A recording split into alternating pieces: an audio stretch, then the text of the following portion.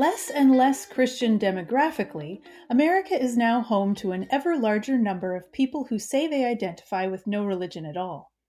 These non-Christians have increasingly been demanding their full participation in public life, bringing their arguments all the way to the Supreme Court in some cases.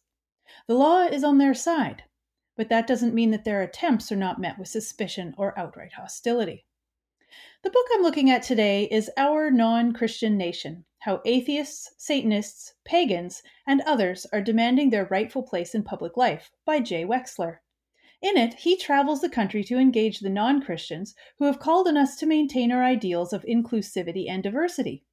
With his characteristic sympathy and humor, he introduces us to the Summum and their 7 aphorisms, a Wiccan priestess who would deck her city hall with a pagan holiday wreath, and other determined champions of free religious expression.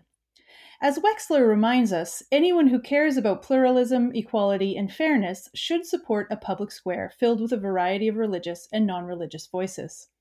The stakes are nothing short of long-term social peace. A professor at Boston University School of Law, Wexler is also a humorist, short story writer, and novelist. A one-time clerk to Justice Ruth Bader Ginsburg, the great RBG, and former lawyer at U.S. Department of Justice, he has written for National Geographic, the Boston Globe, McSweeney's Internet Tendency, Salon, and many other outlets. His nonfiction books include When God Isn't Green, The Odd Clauses, and Holy Hullabaloos. He joins me today to talk about Our Non-Christian Nation. Hello, everybody, and welcome back to New Books in Secularism. My name's Carrie Lynn Evans, and I'm joined today by Wexler to talk about his book, Our Non-Christian Nation: How Atheists, Satanists, Pagans, and Others Are Demanding Their Rightful Place in Public Life. Thank you so much for joining us. Thank you so much for inviting me on. So I'd like to start by asking you a little bit about yourself and how you ended up coming to work in your field. Well, I guess it goes all the way back to my upbringing as a Jew. My parents were Jewish. They wanted me to go to temple, and I hated it, every minute of it.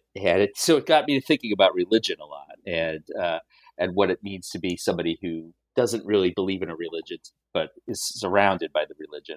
And then I went to high school at a Catholic school. So I was a Jewish atheist in a Catholic school, and that added to my interest in this in the question of what the role of the atheist is in a religious setting. When I was in college, I started studying Chinese religion, which I got really into for a while. And I was thinking about going and getting a PhD in Chinese religion, and I started that and quit when I realized that my Chinese was way too terrible to support any kind of career there. So I went to law school, but I was still interested in religion, and so I studied religion and law, First Amendment stuff when I was at law school, and that's how it started. And so now I teach First Amendment law, and I write about law and religion, and it's great. Yeah, that's fantastic. So maybe tell us next how you came to write this particular book. Well, I mean, in a way, this book is kind of a culmination of the lots of things I've been thinking about since I started thinking about the First Amendment in law school. But I was sort of collecting stories in the back of my head as I heard them. For example, the Pentacle story, which I know we'll talk about, involving the Wiccans, and then the story about the Summum, which we'll talk about. So I sort of collected these stories of minority religions taking part in public life or trying to take part in public life. And then when the Satanic Temple came around, I kind of realized there was enough there for a book. And that's when I started putting it together and decided to write a whole book about it, the phenomenon of minority religions and atheists in public life. Right. Yeah. So let's set the stage here. In your introduction, you explain the current reality of the relationship between religion, the government, and the law in the United States. So let's maybe start by reviewing what the framers of the Constitution intended for this relationship, on up to what we see in practice with regard to some recent Supreme Court rulings. Yeah, that would take a while to do the whole thing. But also Yes, I'll sorry, make the summarized view. it. In the beginning, there was James Madison. Uh, the framers. It's hard to generalize what the framers thought. There are lots of framers, and we know what some of them thought. We don't know what others thought. And James Madison was very in favor of separation of church and state. Others were also, but not everybody is to the same degree. But I don't put all that much reliance on what the framers thought in my own work, just because I think the country has become so different, both in terms of how big the government is, but also how diverse the religious landscape is.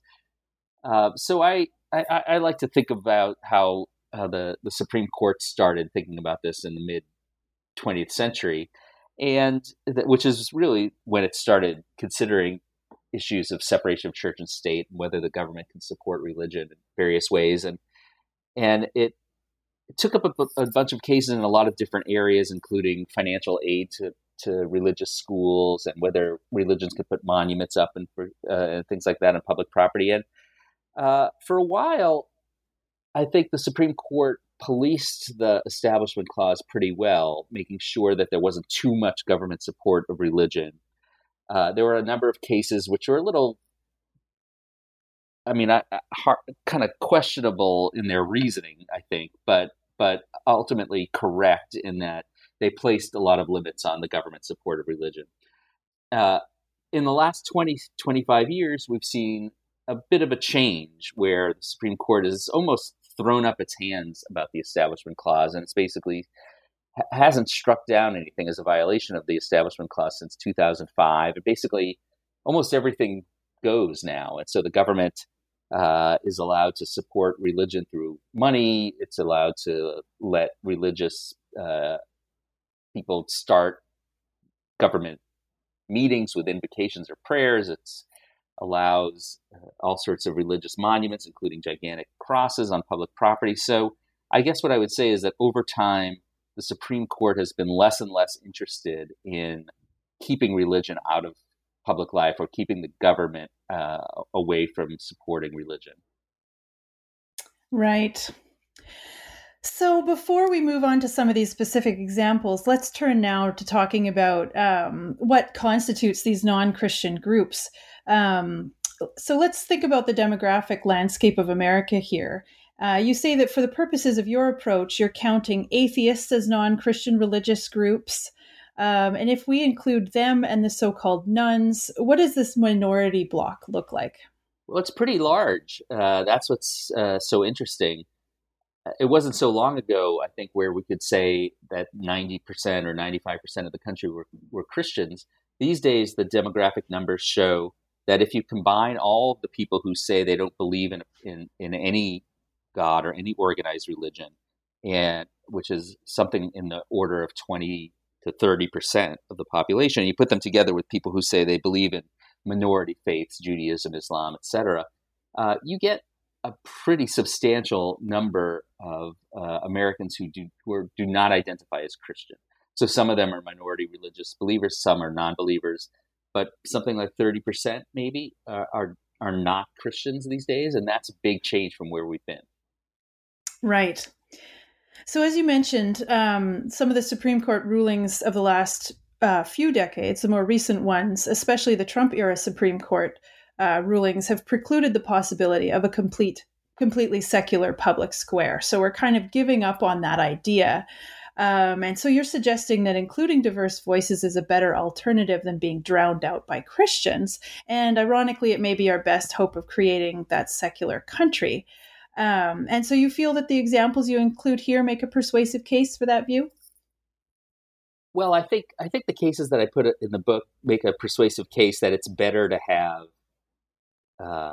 have religious pluralism in the public square than it is to have the public square dominated by Christianity. I think that, to me, is absolutely clear. I think that that a secular public square would probably, all things being equal, would be preferable. But as you point out, I also think that ship has sailed, at least for the next generation, given the judges that Trump has put in. So now, so that's why I say it's better to have a pluralistic, cacophonous, as I say, public square when it comes to religion than just one that's all Christian. Now, on the question of whether minorities demanding religion in public life is likely to lead to secularism, that I don't know for sure if that will happen. There are some instances where it's happened in small situations, usually involving the Satanic Temple. I don't know if that will end up happening, but at the end of the day, I don't think it matters, because I think either having a secular public square or a pluralistic public square is better than having a purely Christian public square. Right. Okay, so let's start. You mentioned the summum already, so I want to start with this quirky group that's in Utah. So Utah has the Mormons and these folks, and they embrace something that they call the doctrine of the 7 aphorisms. So what are these guys all about? Well, they are fascinating, and they're a very small group in Salt Lake City. Their headquarters are in kind of like just a neighborhood, but they have a big plot of land in the neighborhood with a gigantic pyramid on it. And they believe that in 1975, their founder, this guy named Corky, who was an administrative sales manager at a company in Salt Lake City, was visited by higher beings who kind of took him to a different plane, and he went into a pyramid, and he was given these things called the 7 aphorisms by the supreme beings. And the 7 aphorisms, according to the Summum, were actually what Moses was supposed to give to the Jews. In the biblical story, God gave the 7 aphorisms to Moses, but Moses decided that his people were not ready for them. So he got rid of the 7 aphorisms and gave the people the 10 commandments instead. So the 7 aphorisms are kind of a completion of what the 10 commandments started. So this group, which is very small, I don't know exactly how many people are in it. It could be a dozen, could be a couple dozen. I don't really know. But they believe in these 7 aphorisms. They believe in, there's a lot of Egyptology in their religion. They believe in mummification and some other things. And of course, the pyramid, which I visited, which was awesome. And so they, yeah, I guess that's what I would say about them. They're a small group. They meet weekly. I think some of them live in the same compound, and they have these very interesting, quirky beliefs. And they offer services for sale of mummification, you mentioned. Yeah, you can order yourself a mummification for it costs a lot, but you can I am so tempted. It is tempting, isn't it? But yeah. Even more tempting, I think, is they for a cheaper price, they'll mummify your pets when they die. And I have a 25-pound cat, and I think it would be great to have. I mean, I hope he doesn't die anytime soon, but when he does, I'm kind of thinking a mummy of him would be kind of cool. It's better than taxidermy, right? Absolutely, yeah. No, I think so. Inside the pyramid, there are lots and lots of cat sarcophagi, I guess is the plural of that word. And I wasn't expecting that, but it was filled with cat sarcophaguses. Oh, this is just so much fun. So to get into their legal battle, they entered into a dispute with their town over their right to erect a 7 aphorisms monument next to a monument of the 10 commandments in a public park. So maybe give us a bit of a history about such legal battles in the U.S., and then tell us what happened here in Pleasant Grove, Utah. Yeah, so there have long been lots of legal battles, including ones that have made it to the Supreme Court over the 10 commandments, whether the government can put the 10 commandments up in a school, whether it can put it up in on, say, state capitol grounds, whether it matters that the 10 Commandments monument is big or small, or whether it's been around for a long time or just a short time, or whether it's surrounded by bushes or other There case after case after case about the 10 Commandments.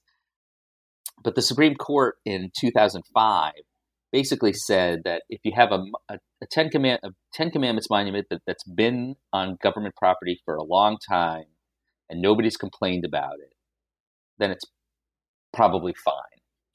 That it was a case involving the Ten Commandments display in Austin, Texas, on Texas State Capitol grounds.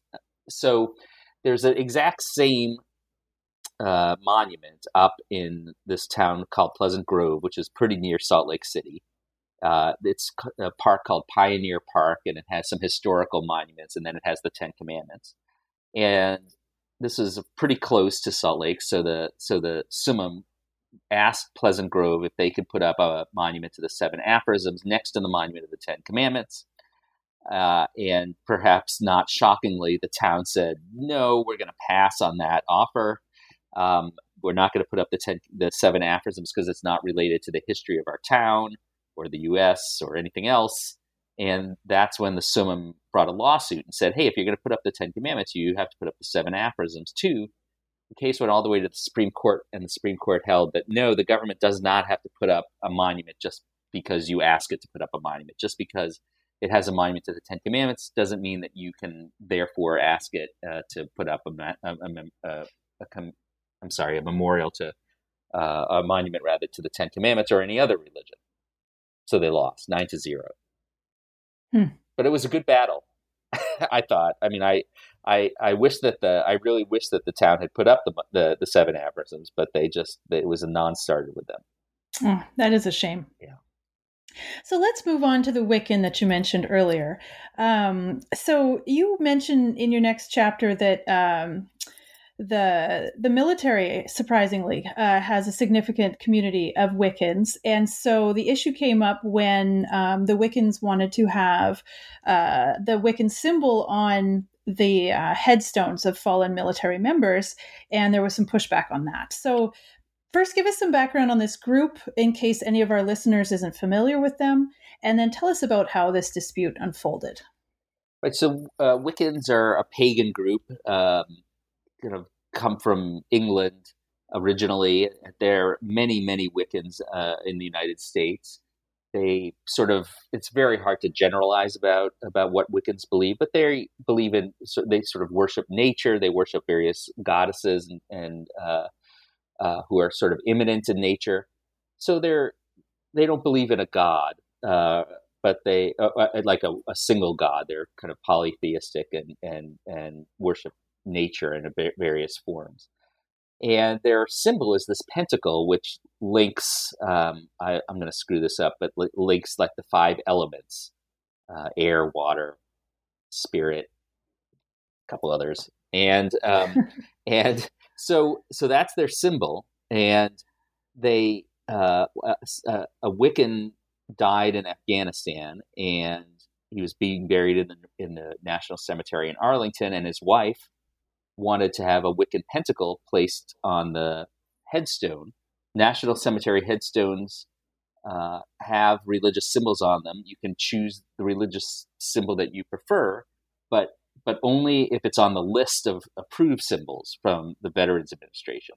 And at the time this dispute occurred, there were maybe 32 or 33 different symbols that had been approved. Many of them were crosses, maybe most of them were crosses. There were some others. There was the Jewish star and others, but there was not a Wiccan pentacle. And so the man's wife said, I'd like the Wiccan pentacle. And the VA never really answered her. They gave her the runaround. They said they were considering it, et cetera, et cetera. Meanwhile, they were approving other religious symbols. So it became clear to her that they were giving her the runaround. So she basically got legal representation, and this group called the Americans United for Separation of Church and State sued the Veterans Administration and said, you are discriminating on the basis of religious viewpoint by not allowing the Wiccans to put their pentacle on National Cemetery headstones while allowing Christians and other groups to put their symbols on. And pretty quickly, the Wiccans won that case. It didn't even go to court. The VA settled when it became clear during the discovery portion of the lawsuit that the reason why the government didn't want to put the pentacle on the National Cemetery headstones was because it didn't like witches. I mean, that basically came out during the case, and that's a violation of the religion clauses, if anything is. So now you can have a Wiccan pentacle on your headstone if you want. In fact, the pentacle, the VA changed their rules altogether. They've started approving all sorts of symbols, including the Hammer of Thor is approved now. There's something called the Druid Awen. There's a little heart, just a heart, in case you're not religious and you just want to put something about love on your headstone. So it was a great battle with a great result, and that's one of my favorite stories, if not my favorite story from the book. Oh, that's fascinating. You also include in this chapter a few stories about some efforts of some non-Christian groups to stage alternatives to the nativity scene in public spaces at Christmas, and some of those are quite amusing. So, are there any favorites that you have from those? Those are pretty funny, right? My favorite, I guess, is the Satanic Temple, and I know we'll talk about them shortly. The Satanic Temple every year puts up something they call the Snaketivity scene. I think usually it's in Lansing, Michigan, East Lansing, Michigan, the capital of Michigan, and they've done it other places too, I believe. And it's kind of a small satanic symbol with a snake. Kind of, I actually don't remember exactly what the snake's doing, but there's a snake, and it's called Snaketivity, and they put it near the nativity scene on state grounds if they can. The Freedom from Religion Foundation, which is a secular group, has their own symbol, which involves kind of some of our founding fathers looking at the Constitution as though the Constitution were like the baby Jesus. So there are all sorts of these alternative nativity scenes, if you will, and yeah, I think it's great. I think it's great. I think it's great that states and cities have allowed them to do it without battling them. And not always are they happy to allow these alternative symbols on public property, but oftentimes they are, and at least during the Christmas season. And yeah, it's fun. That is fun. I'm surprised that they're not met with more hostility, I guess. But maybe they are. I mean, I suppose I don't know that they're not met with hostility. I guess what I know is just that there are numerous instances of them being put up and even staying up. Of course, sometimes they get pulled down. So I guess what I'm saying, more accurately, what I'm saying is that the government, in a non-trivial number of times, has said, "Sure, go ahead, do it." And there was not a big battle about it. Yeah, you're right. Yeah, we should count our blessings where they come. Exactly. All right. Well, moving on. Next, you take up the issue of municipal meetings that begin with prayer. And of course, those are usually distinctively Christian prayers. And you look at the town of Greece in New York, in particular, where local atheist Linda Stevens sued to put a stop to this practice. So, what happened here? So, this town fairly recently actually started having each of its town meetings start off with a prayer, and almost every single one of them was Christian, and they were all really, really Christian, like to Jesus Christ, our Lord and Savior, et cetera, et cetera. And Linda Stevens is an atheist, and she and another woman who is a Jewish woman were like sitting at these meetings and kind of getting, pissed off about this, that this meetings are starting with a Christian prayer, and they eventually got sick of it, and they brought a lawsuit along with Americans United, again, separation of church and state. And they said, look, this is a violation of the Constitution to start every meeting off with a Christian prayer.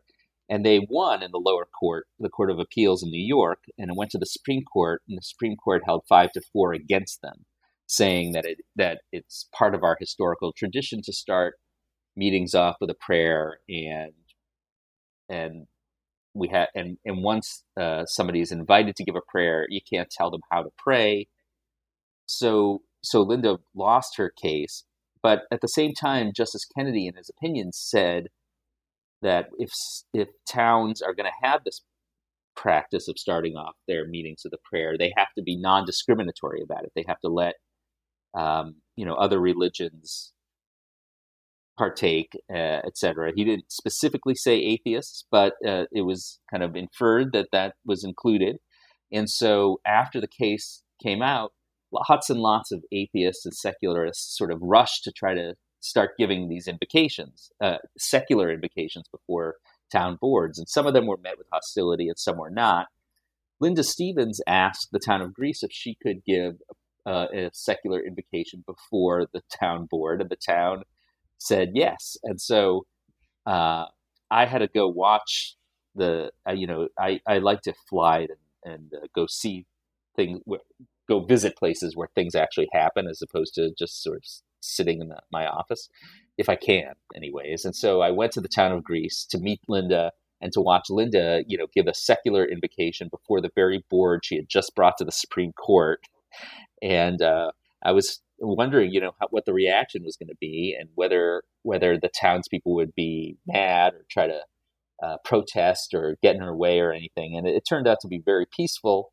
Nobody, there wasn't a single person protesting. The only thing that happened of note is when she was introduced to give the prayer or invocation, the head of the town board said, "And now we'll hear a prayer from Linda Stevens."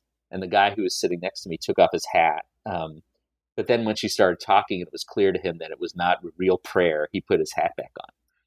That was the only minor thing that I noticed that was any different at all. People were very respectful of her, and she gave a great invocation. And there have been several invocations now before that town board, secular invocations. And so they lost the case in the Supreme Court, but this is an example of how, you take what you're given and try to work with what you have.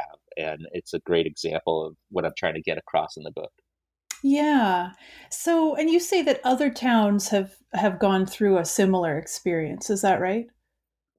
Yes, their secular invocations have been going on all over the country. And mostly, oftentimes they go completely smoothly. Other times people object. Sometimes the members of the board will leave the room, for example, or turn their backs. And there are a number of jurisdictions which have now passed rules that say they're not going to let atheists give the invocation. And there have been challenges to that brought in courts, and that issue is working its way through the courts right now. But in many places, secular invocations go off without a hitch. It just depends on the jurisdiction and what the attitude of the people are there. Right. Okay.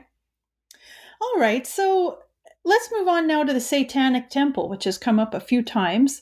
And for those who aren't so familiar with this group, which my understanding is they're primarily political, many people might think of like bloody rituals like you'd see in horror movies. But they're not, that doesn't really define this movement at all, does it? So maybe take us through what this group believes, how it differs also from the Church of Satan, and what kind of activism it's involved with. Sure. The Satanic Temple is really, in my view, is kind of the hero of the book. They're a group that was founded in 2012 by a couple of guys, one of whom is named Lucian Greaves. That's the name he goes by. And so in my view, it is a religious group. It's also political, but it is a true, I was just going to say honest to God religious group. But,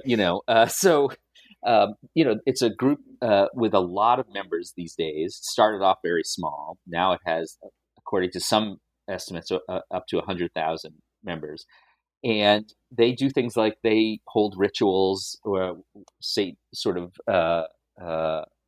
in the satanic tradition. They don't believe in a personal Satan. They venerate Satan as a symbol of rebellion against oppressive authority, and they kind of link their religious beliefs to a set of romantic Satanist writers like Milton and Shelley and Byron in the 16th, 17th centuries.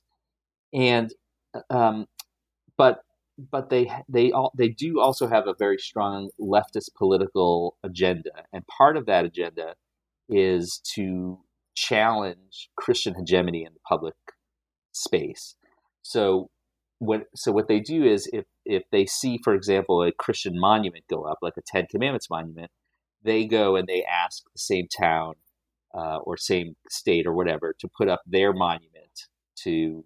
They have a 10-foot tall, 9-foot tall bronze statue that they made for $100,000 of a goat-headed occult figure they call Baphomet. and they try to get Baphomet to be put on public property next to the Ten Commandments. That hasn't worked so far, shockingly, again. But they're in the middle of lawsuits to try to push that forward. Or if a town gives Christian invocations, the Satanist might ask, "Hey, we'd like to also, once a year give a satanic invocation," which then challenges the town to think about whether they really want to have invocations at all. If it means that they're going to have, 10 Christian invocations, a Jewish invocation, and a Satanist come once a year. So it's a real religious group that venerates Satan as a symbol. It's a strong. They have a very strong ethical creed. They have a religious community. They have rituals, and they also have this political agenda, much of which is devoted to sort of challenging the sort of Christian nation concept and asking for religious pluralism in the public square. They are different from the Church of Satan. The Church of Satan was formed in the 60s by Anton LaVey in San Francisco, and they too believed in Satan as a symbol, but they had all sorts of other kind of beliefs in magic and, most importantly, kind of a social Darwinist, Ayn Rand kind of approach to might is right view of the world that the Satanic Temple does not embrace. So the Satanic Temple is very different from the Church of Satan, and they're actually kind of rivals in some ways, or many ways, though they both have at their center this veneration of Satan as a symbol of rebellion. And the Church of Satan is kind of dwindled to almost nothing, I think, is my understanding too, right? Like it was really kind of just LaVey's thing. And I think that's right. I mean, I'm not an expert on the Church of Satan, but my understanding is that it's not nearly as prominent as it was when LaVey was alive. Okay, yeah. All right. Well, very good. So let's talk now about Muslims in school. You look a little bit at the issue of school voucher programs in your next chapter. Mm-hmm. And for any listeners who don't know, a Supreme Court ruling in 2002 found a way basically to twist logic so that government funds could be put towards private religious schools in America. I'm sure you can flesh that out a little bit better than me. That's my short version. The overwhelming majority of which, of course, of those are Christian schools. And then you go on to explain how this apple cart was overturned when a Muslim school attempted to benefit similarly from this program. So, yeah, maybe start by explaining how this legal precedent came to be in the first place.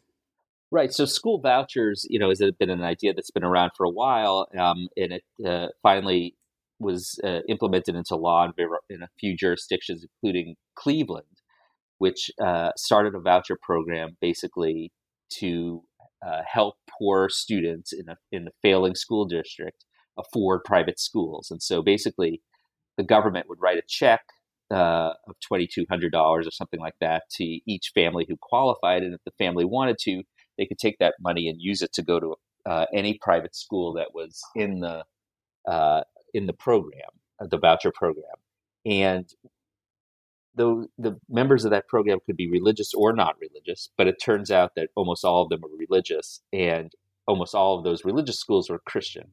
So basically, as a result of the program, billions of dollars, maybe millions of dollars, got siphoned into Christian private schools.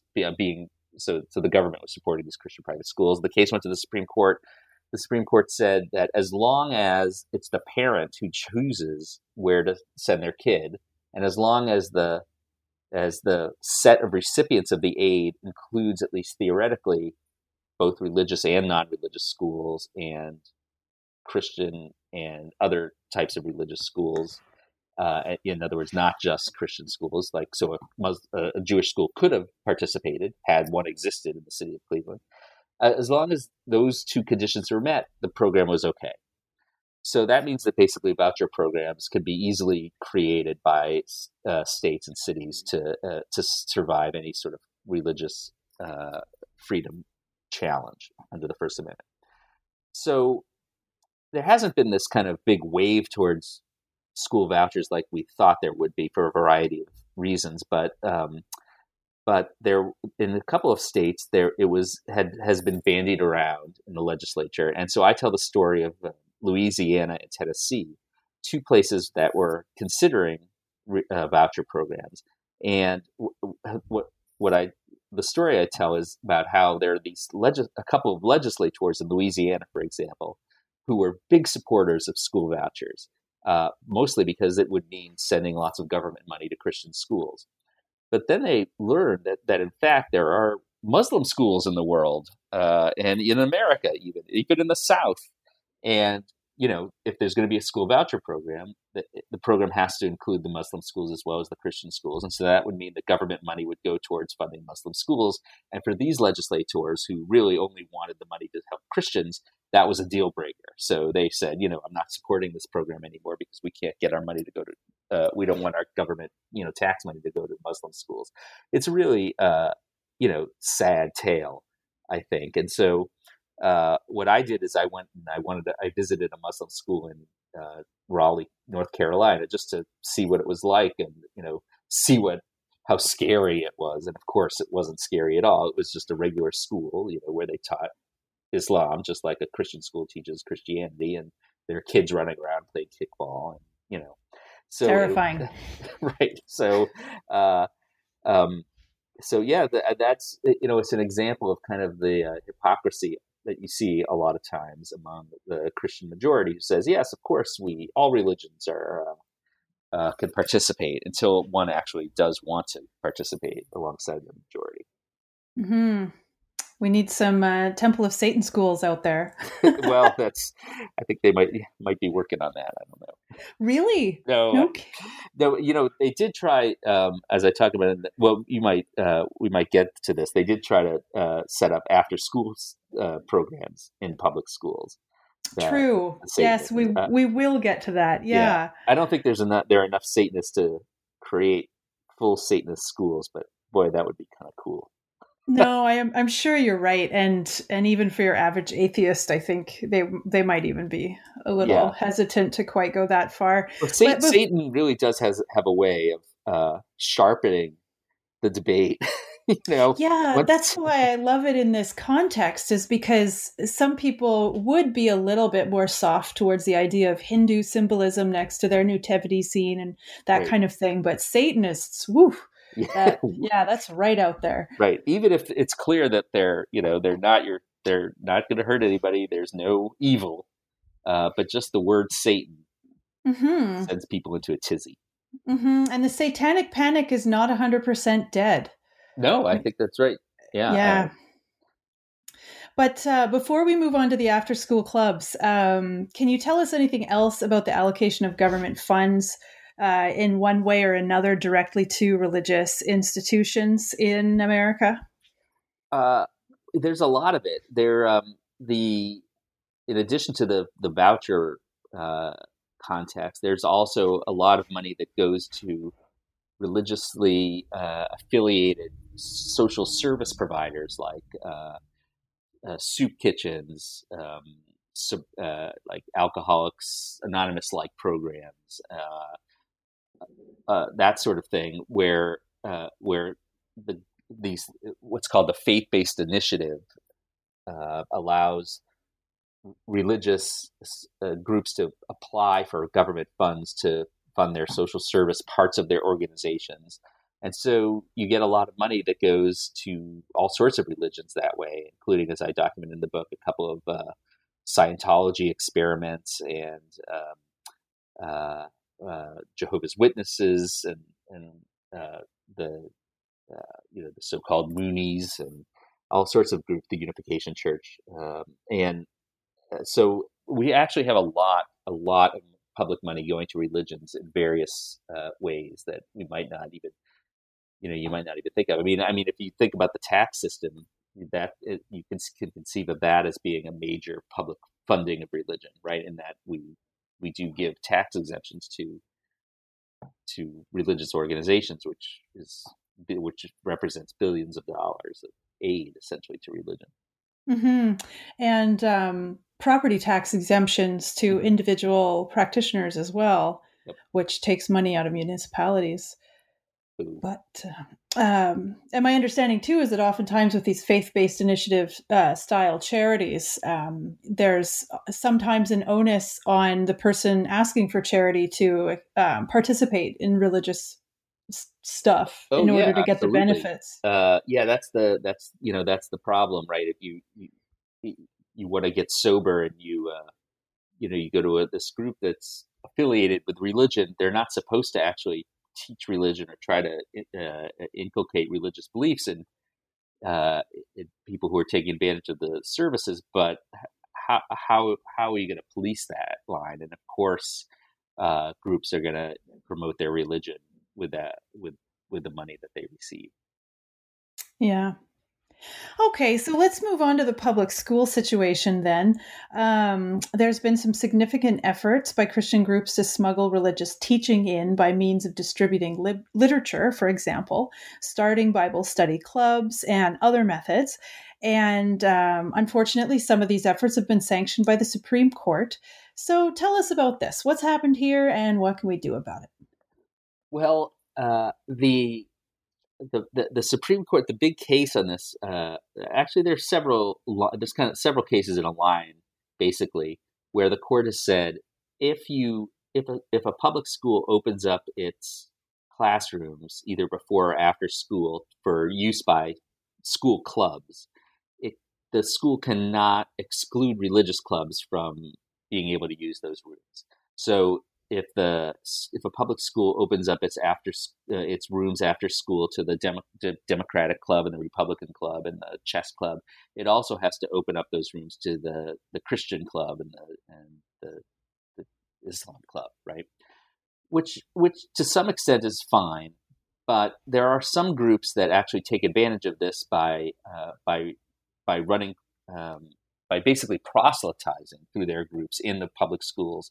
And we're talking about elementary schools here. So what I mean is this group called the Good News Club. Well, it's the Christian Evangelical Fellowship, which runs a series of these things called the Good News Clubs, hundreds of them across the country, where basically they go to the classroom right after school and they get kids into the class and they teach them the Bible. They teach them Bible stories, and if the kids memorize the Bible stories correctly, they get a treat. And it's basically uh, religious groups using public school facilities to proselytize young children into Christianity. And the Supreme Court said that's fine because if the school opens up the room to Democrats who are going to proselytize for democratic beliefs, what's the difference if if a group wants to proselytize for Christianity? So that's a holding of the Supreme Court, and it's one that's led a lot of religion into the public schools in a way that I think is unfortunate. But now some minorities, religious groups have said, well, okay, if you're gonna, similarly to the invocation context or the monument context, minority religious groups and secular groups have said, well, we're going to start our own clubs, including the Satanic Temple, which started their after-school Satan, or ass clubs, which which pissed a lot of people off, but didn't really. I don't think it's one of their more successful campaigns, but it is one of their funniest. And but more successfully, there's been a secular group of lots of secular groups have started in the public schools, Muslim groups and other minority religious groups other than Satanism. Interesting. In this chapter, you also mentioned your experience attending a Secular Student Alliance conference. So, can you tell us what that was like?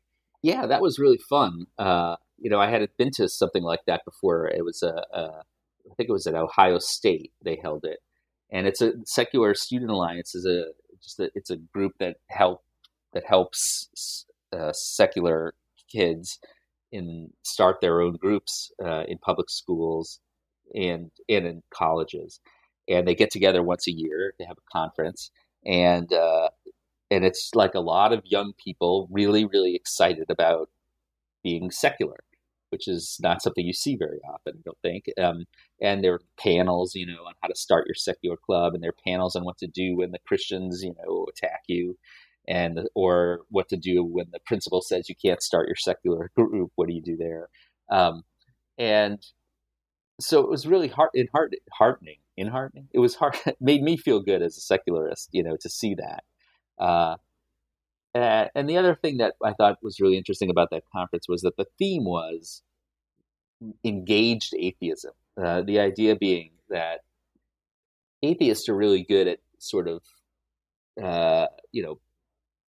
making arguments about why there's no God, et cetera. But if they're going to, get the hearts of young people, they need to be doing good in the world. And atheists and secularists, have not always been great at providing services, helping the poor, all those kinds of things that religions really do well, usually.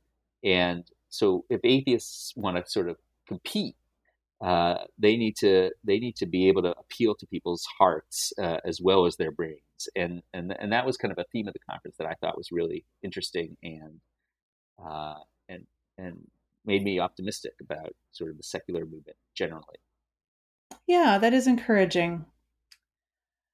I wanted to ask you too about the Church of the Flying Spaghetti Monster, alternately known as Pastafarianism, which seemed to me could have found a place in your book, but didn't show up there. Maybe that's just because they haven't, or maybe it's just the one guy hasn't been as active lately. But do you know about this group? Oh yeah, no, I know about the group. There's a footnote in the book about him. Like I didn't write about them in the main part of the book because I don't know enough about them to say with certainty whether they are a genuine religious group or simply a parody or some combination of those two things.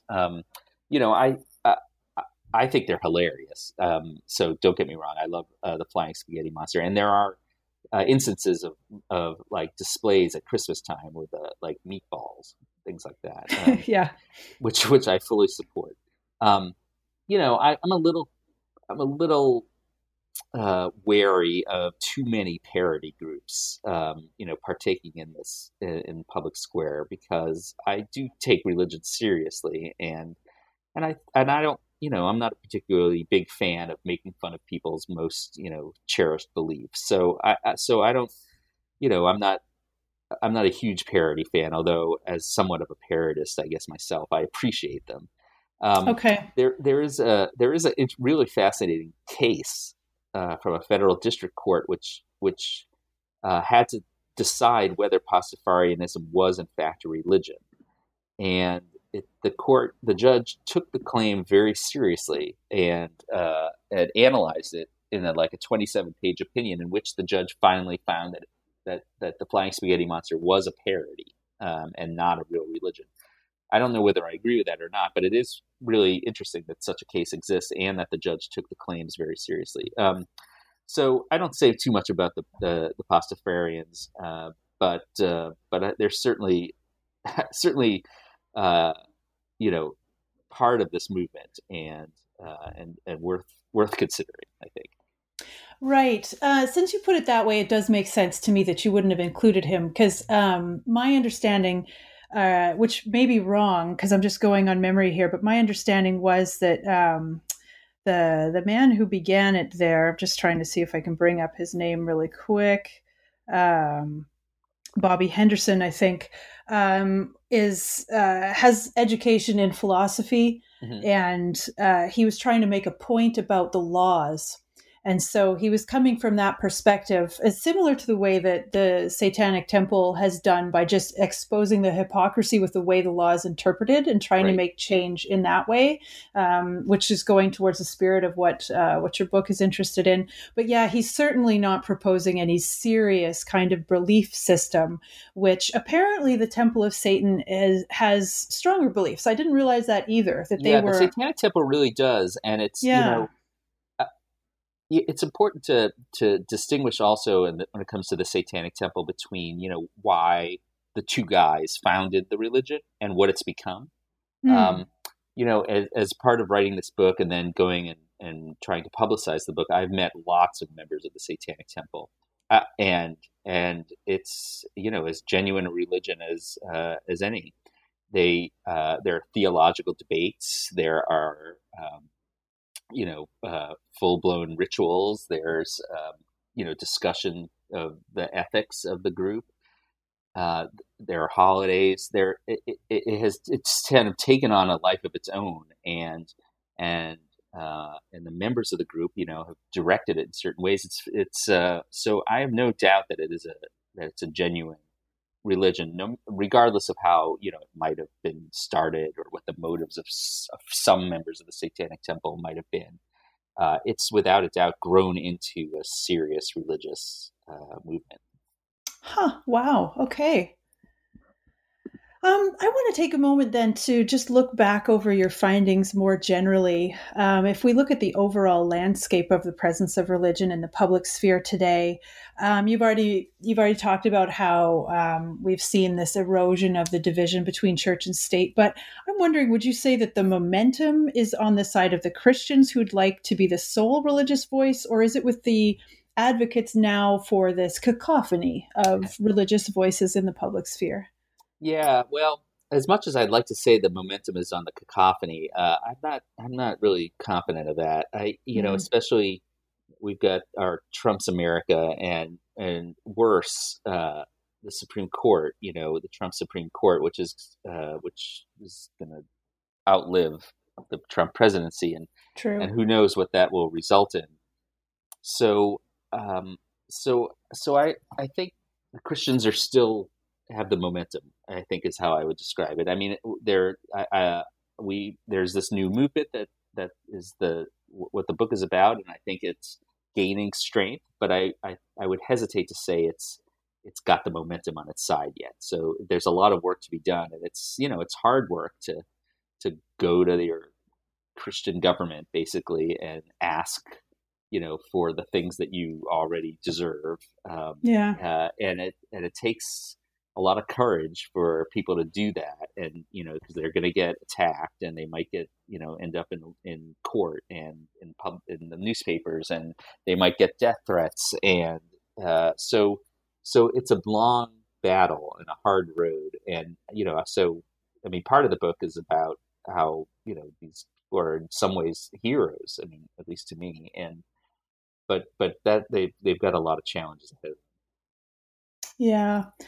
Um, I'm up here in Canada. I'm fortunate because we're generally more secular. I mean, there's plenty of Christians here, but it's much more of a secular Mm, atmosphere, especially in the public sphere, than there is in the United States. And I've got a bunch of family down there, so I can really feel the difference. yeah, huh. Um, We love Canada. I love Canada. Oh yeah, Yeah. yeah, we're not far away. I'm in Quebec City, so Oh, and Quebec is so an nice. especially secular province. There's a real, and they've inherited it from France, right? Yeah. From the Hmm. French feeling that the law is supposed to protect you from religion, because religion could be the aggressor. And so there was the Quiet Revolution here, where and that was recent enough in the 60s and 70s to still feel this a little bit of animosity and skepticism towards religion as an institution. Mm. So, Yeah. yeah, I, I'm not so sure I prefer the French model. I mean, I don't know. France goes a lot farther than I true. think a lot of us would even contemplate. Like, I don't think that people should be prohibited from wearing headscarves, for example. Oh, I agree with You you. I know, think that's way too far. Yeah. and I don't think we would. Even the biggest separationists in the United States would be pretty skeptical of that kind of thing. But It's still interfering in what people do, which yeah. just seems like an overstep by the government. Certainly, I would agree with you there. I guess I wanted to just close on the more positive note that Hmm. even though the momentum is on the side of the Christians, I think you're right in pointing out that there's these kinds of groups and this kind of activism is sprouting up more and more. It seems to me like atheists and agnostics are starting to look around and realize, wow, we need to organize, we need to find each other for moral support, and it seems to me that more and more of that is happening. Would you agree? Yeah, absolutely. When I say that the momentum is still on the Christian side, it's just a matter of the head start that they have, right? Okay. Uh, it's definitely true that the religious diversity of the country is increasing. The number of people who don't believe in religion is increasing, and the amount of and the willingness of those groups to organize and demand their rights is increasing. So those things together do have resulted in kind of a movement, which is making some inroads and good ones. And it's just the point is, I think it's just that it's the battles we need to keep fighting the battles, because it's going to be a long, we can't assume that the Christian majority is going to just fold and allow the minorities into the public square. So it's just that there's a lot of work to be done, but a lot of work is being done by really innovative, interesting, and dedicated people. So that is, I think, a good sort of optimistic message to end with, maybe. Yeah, absolutely. So, to any of our listeners out there who feel like you're a lonely atheist out in the wilderness, you may be surprised to find that there is a group very close to you, actually, that gets together for moral support or activism locally in your area. So, it's worth a Google. But, Jay, I've taken up a lot of your time. I want to thank you so much for coming and agreeing to come on the show. But before we go, tell us a little bit what you are currently working on. What I'm currently working on, it's very different. Project. I teach marijuana law, and so and I've been teaching it for a few years, and I'm writing a book about marijuana law in the United States called Weed Rules. And what I wanted was to have an exclamation point after the rules. Weed rules. Okay. Yeah. The publisher won't let me have the exclamation point, but they will let me go with the Weed Rules title. And so I'm arguing that we should have. I'm just sort of talking about the various policy decisions that various states in the United States have to make when deciding what their marijuana laws are going to look like. So that's when I moved from Satanism to weed. Basically. I was going to say you're hitting all the bases for the things my parents are terrified of. Right. But I take it your publisher feels like it's too much of a promotion of marijuana to put that punctuation there. I think it's a university press, so they're. I think they just want to be a little more serious. Okay, fair enough. Well, that sounds fantastic. Let me thank you again for coming onto the show today. I so enjoyed your book. I was really glad to have a chance to talk with you in person about it. Oh, so. Thank you. Thank you so much. I really appreciate it. It was just really fun, and thank you for having me on. And thank you so much for the nice words about the book. Oh, great. Good. Well, have a great rest of your week. Thank you. You too. I want to thank you for listening to New Books in Secularism, a podcast channel on the New Books Network. Once again, I'm Carrie Lynn Evans, and I've been speaking with Jay Wexler about his new book, Our Non-Christian Nation: How Atheists, Satanists, Pagans, and Others Are Demanding Their Rightful Place in Public Life. If you'd like to find out more about Jay, what he's written, what he's painted, and some other fairly funny stuff, you can check him out online at jwex.com. On a personal note, I want to apologize for my somewhat slowed down schedule over this winter.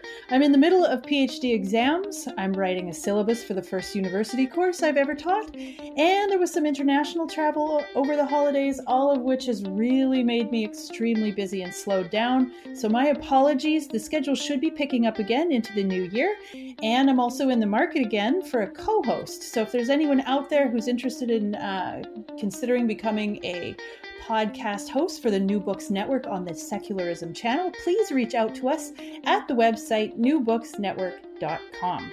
If you enjoyed this podcast, please write us a positive review on iTunes, post about us on social media, or tell a friend. The New Books Network is a not-for-profit organization, so all the buzz you can help us generate goes a long way to supporting this work. I'm also interested in hearing from you about your thoughts on this podcast and the material we cover. Have you ever seen a Satanist display anywhere or gone to a Satanist after-school club? I would be curious to know. You can find me on Twitter at Carrie Lynn Land, so that's at CarrieLynnLand. I'd love to hear your thoughts. Do you have a book you'd like covered on one of our shows? Contact us through our website, newbooksnetwork.com. And also be sure to like the New Books in Secularism channel on Facebook and Twitter, where you'll see every time we post a new interview. In the meantime, I'll wish you an à la prochaine until my next conversation about new books in secularism.